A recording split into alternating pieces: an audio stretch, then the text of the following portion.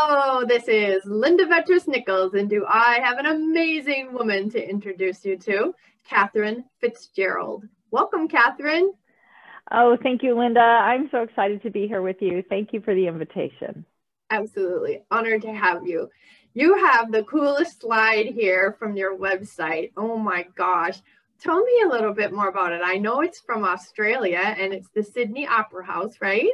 That's right. That's right. I'll tell you, that is a very significant picture because I took it myself Okay. on my very first trip internationally by myself. Wow.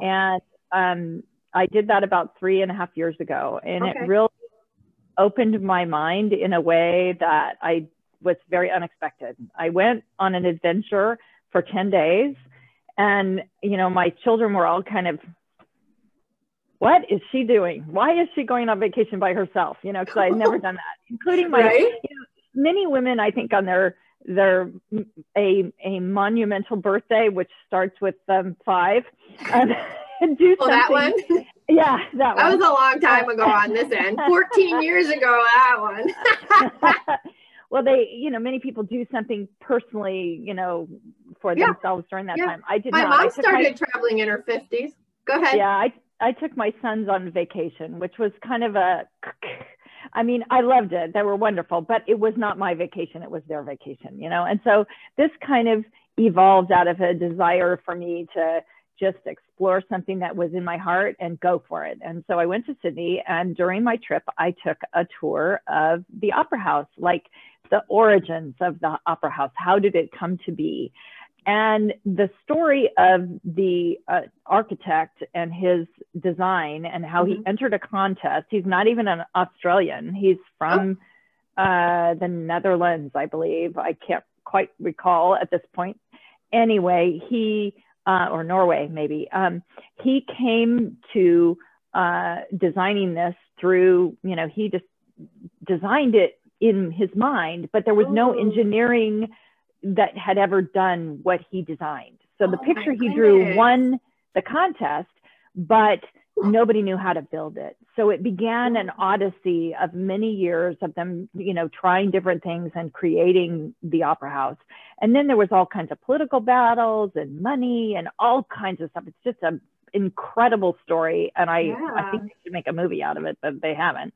But for me, it became kind of a cathartic experience because here I am in a new chapter of my life, becoming a coach and having gone on this vacation for myself. And it was the most amazing time because I didn't have to ask anybody what they wanted to do in the morning. I got to decide and then go do it. And that was the first time since I was in my late teens that I was actually able to do that. Wow. And so, yeah, it was really monumental in my life. And so that's why it's there. And I'm sure it's like, oh, she must be Australian. No, I'm an American who went there and had a life-changing experience. Oh, that is just the coolest. I love it. What a great story. Your story and the architect. Well, the guy, he's not an architect, right? That guy's story too. So unbelievable. Cool. Very, very, very.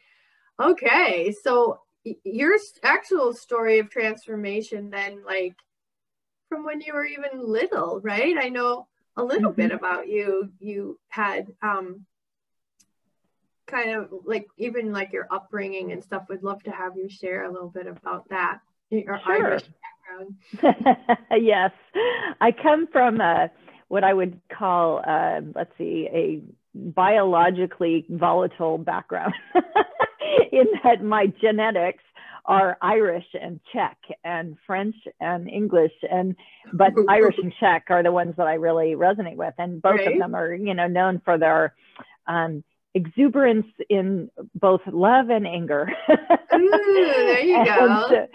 So I grew up with being the oldest of 3 children.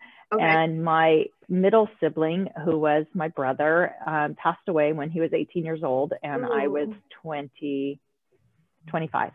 Wow. And it was just, you know, actually 23.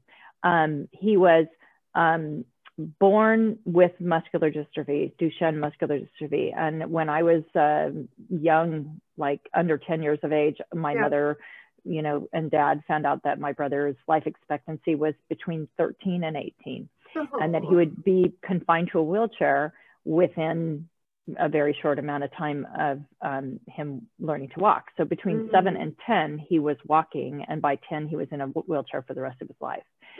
And so it was a progressively degenerative disease. Right. But it was all on his muscles. It was not his brain. So he was brilliant, and he was an incredible, wow, what do I want to say? He was a thought leader even in his young life. And you know, there were many lessons that my brother taught me, but one particularly was perspective about humanity and humility and vulnerability. And you know, it wasn't in the moment that I recognized it. It was really in looking backwards and recognizing my own personal predisposition towards, I can do it myself, I'm self-contained, I've got this, and recognizing that vulnerability and humility are part of our humanity that are probably the most accessible for us in relation to other humans. Oh, and people really relate to that. They don't relate to our perfectionism. That's exactly. And that inner critic, you know, was in full force in my life because I was the oldest of three, and you know, all the hopes and dreams of your children, you do put on them expectations, and you know, you try to help them be the best they can be by reevaluating the plays that have happened and how you could improve what you were doing, you know. So that inner critic voice has been always very strong, and that has not always been my best friend. And so I think that in recognizing one of the things is how hard it is to accept help. And then looking at my brother and realizing that he spent his life needing help. And he did it with such grace and such incredible ability to just accept what was going on. And so that's a life lesson that really resonated with me. That right there is a beautiful story. I'll interject real quick. I worked in a psychiatric day treatment center, and when my boss's boss said she hired someone in a wheelchair, we were all like, what? These kids were very violent. Like, we just saw them like picking up our wheelchair and throwing her across the room, right? Well, you can't really do that with a motorized wheelchair too easily. That's right. They never laid a finger on her. Never. And that was born with muscular dystrophy. She didn't even have the ability to like reach her arms forward. She had a service dog with her. She ended up like taking pills so she get her period like once a year and just take a week off of work. And she had a surgery where she urinated through a tube. She could just stick a tube. When she had to go to the bathroom, she'd just stick a tube in her belly button and pee. Oh my goodness. Save number 2 for at home. And she was so independent. She ended up learning to drive with the hand things and you know, getting her driver's license and all kinds of stuff. And so when she'd correct papers, she'd get her arms up. She could go this way with her muscles, but she couldn't go forward. So she'd just get her hands on the table, and then she'd crawl her fingers forward. And then she could correct the papers. It was just amazing. The independence. My brother was very much the same in that he could not, you know, he couldn't scratch his nose if it itched, you know. And so the whole process of his life, and, you know, I don't know if you're familiar, but there's like 46 different types of neuromuscular disorders under the umbrella of muscular dystrophy. Wow, and so he had one of the most severe. So ALS used to be under MDA, but now they're you know, Lou Gehrig's disease. But Duchenne is the, you know, the equivalent, but in a longer period of time. Like ALS is usually 2 to 3 years, and it hits at adulthood, whereas this isn't, you know, at birth, and it progressively degenerates. And what happens is their growth outstrips their degeneration between age 7 and 10. And so they do have the ability to walk for a little bit, but then they end up back in a wheelchair because their growth is, you know, their degeneration outstrips the growth. And then they end up in a chair the rest of their life. And most of them don't die of muscular dystrophy. They die of a secondary infection, like pneumonia or the flu or, you know, something like that. But my brother actually had his heart muscle give out, and he was at school the day he died. He was, you know, and he didn't die at school. He was taken by ambulance to the hospital and died at the hospital. But he lived every day until he died. And that's another message to me, that, you know, regardless of what is going on in your life, you have choices. And he chose always to live with an optimistic spirit. But he was an artist. And so I have a lot of his artwork. And he, you know, he drew one in particular that was him sitting in his electric wheelchair with he had a acrylic desktop that had an edge on it, and his control was in the center. But he drew a photo, you know, like looks like it's a pen and ink, but it looks like a photograph of his arms and the desk and his controller looking from his perspective at his body, with including his legs and his feet. And, you know, and it's so telling of, you know, that his world was very, you know, limited, and yet he was brilliant, and he was always learning, and he was always very interested in other people and other things and science and the world. And so that was always a great message. But I think, you know, that also was a spur in my life, because we were always very focused on trying to find a cure for MD. And I became a state youth rep for muscular dystrophy when I was 16 years old.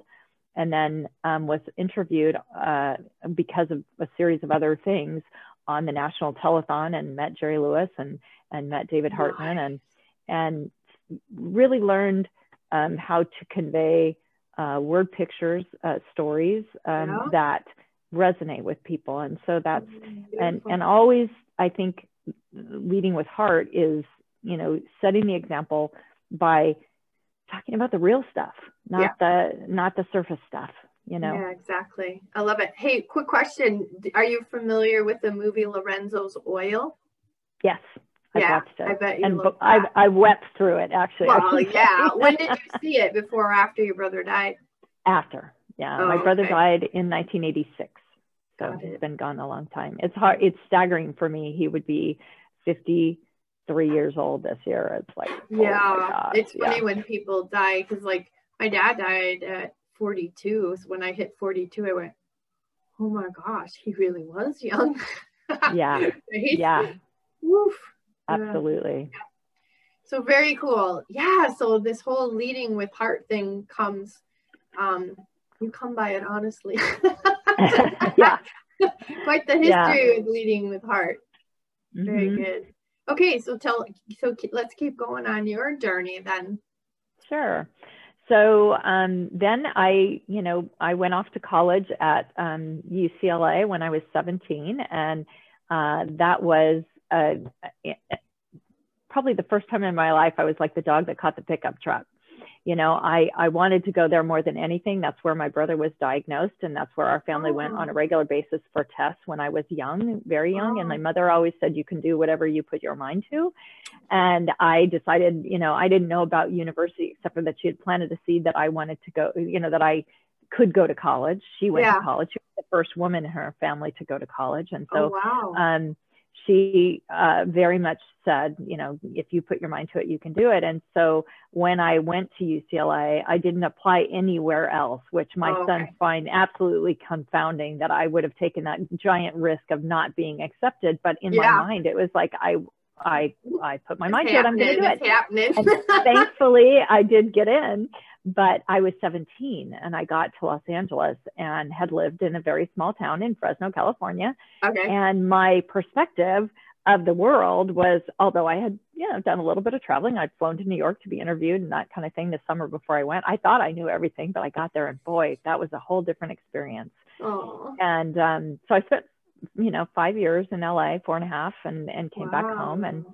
And so I've raised 3 sons. They were 19, 20, 23, and 27. This is the odd year. Next year will be the even year. They all turn an even age. And I, embarking over the last 2 years on a coaching career and started my own company. And my focus really is helping people to embrace the possibilities of their life. And I have been in many different roles in my life from a career standpoint. And I was in health insurance early on as a regional sales manager. It's your classic promotion that happens because you're really good at something. Now we're going to make you in charge of everybody else who's doing that. And that's not always a great translation. Because you're good at something, you're a good doer doesn't mean you're a good leader, even though you may have, great qualities that could be developed as a leader without the perspective that you've now relinquished your job as a doer and you've become a developer of other people who are doers. That whole transition, that mindset between leadership and employee. And so engaging teams and working with teams was something that I learned by making a lot of mistakes. You're right. And so then I stayed home with my kids and I started to work for a nonprofit and did a lot of grant writing and working on, keeping a nonprofit afloat for a while, a very small one, but it was 5 children's choirs, K through 12. And I took 65 kids to Europe and their parents, which was a bundle of excitement. And we partnered with Placido Domingo's LA Opera and had his star soprano come to Fresno and sing with our children's choir. And, we did a lot of things that were really big for a little tiny nonprofit. And then I kind of stayed home with my 3rd son until he went to kindergarten. And then I went out looking again and I ended up completely, in a startling position, which was I became the executive director and CEO of Catholic Charities for the Diocese of Fresno, which was a big leap from a children's choir, but it was also a nonprofit. But it was 60 employees in 5 locations and $5 million budget. And when I got there, they were kind of falling off a cliff. From a financial standpoint. They had not had a current financial in 5 years. They were behind on their independent audits. They had all kinds of grantors that were knocking on their door for reports and things. And so I spent 5 years kind of rebuilding the general ledger and getting all the financials in order. And then, bringing the,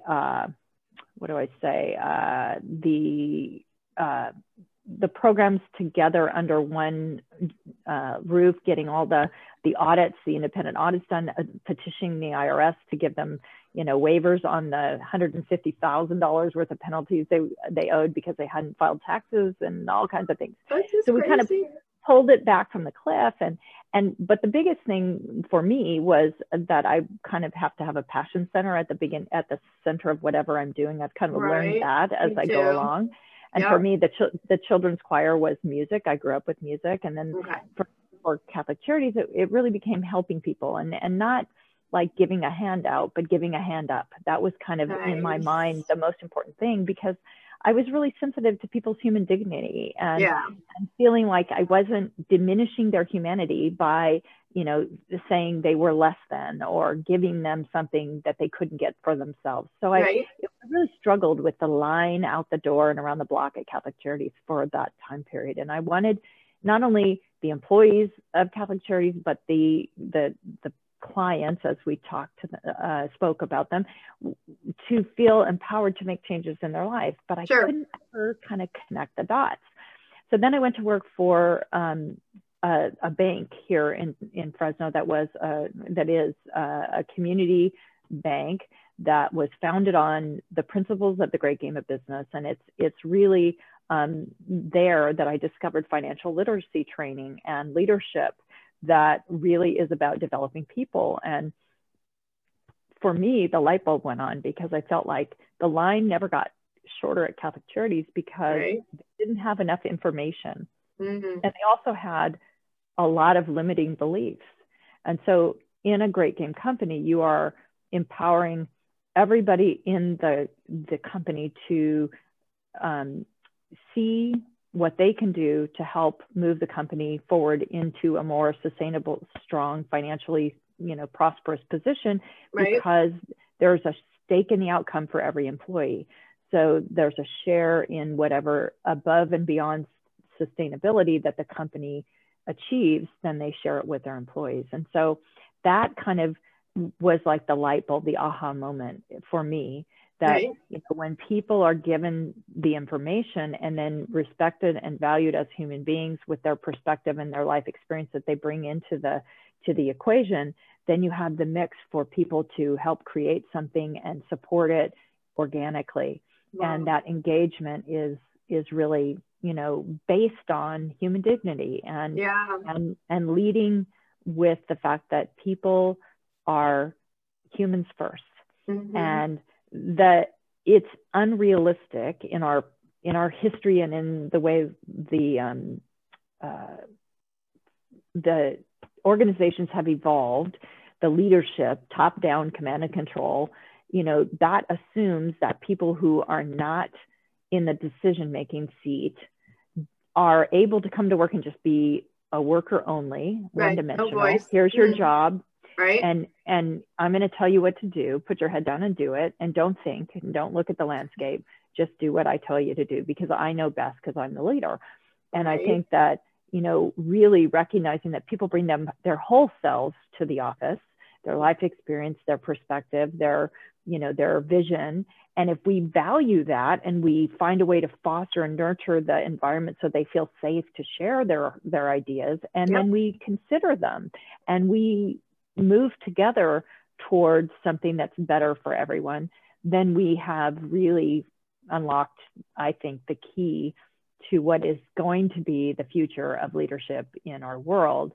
Yeah. I don't think the millennials are going to sit back and tolerate what you and I tolerated as women in industry early in the world.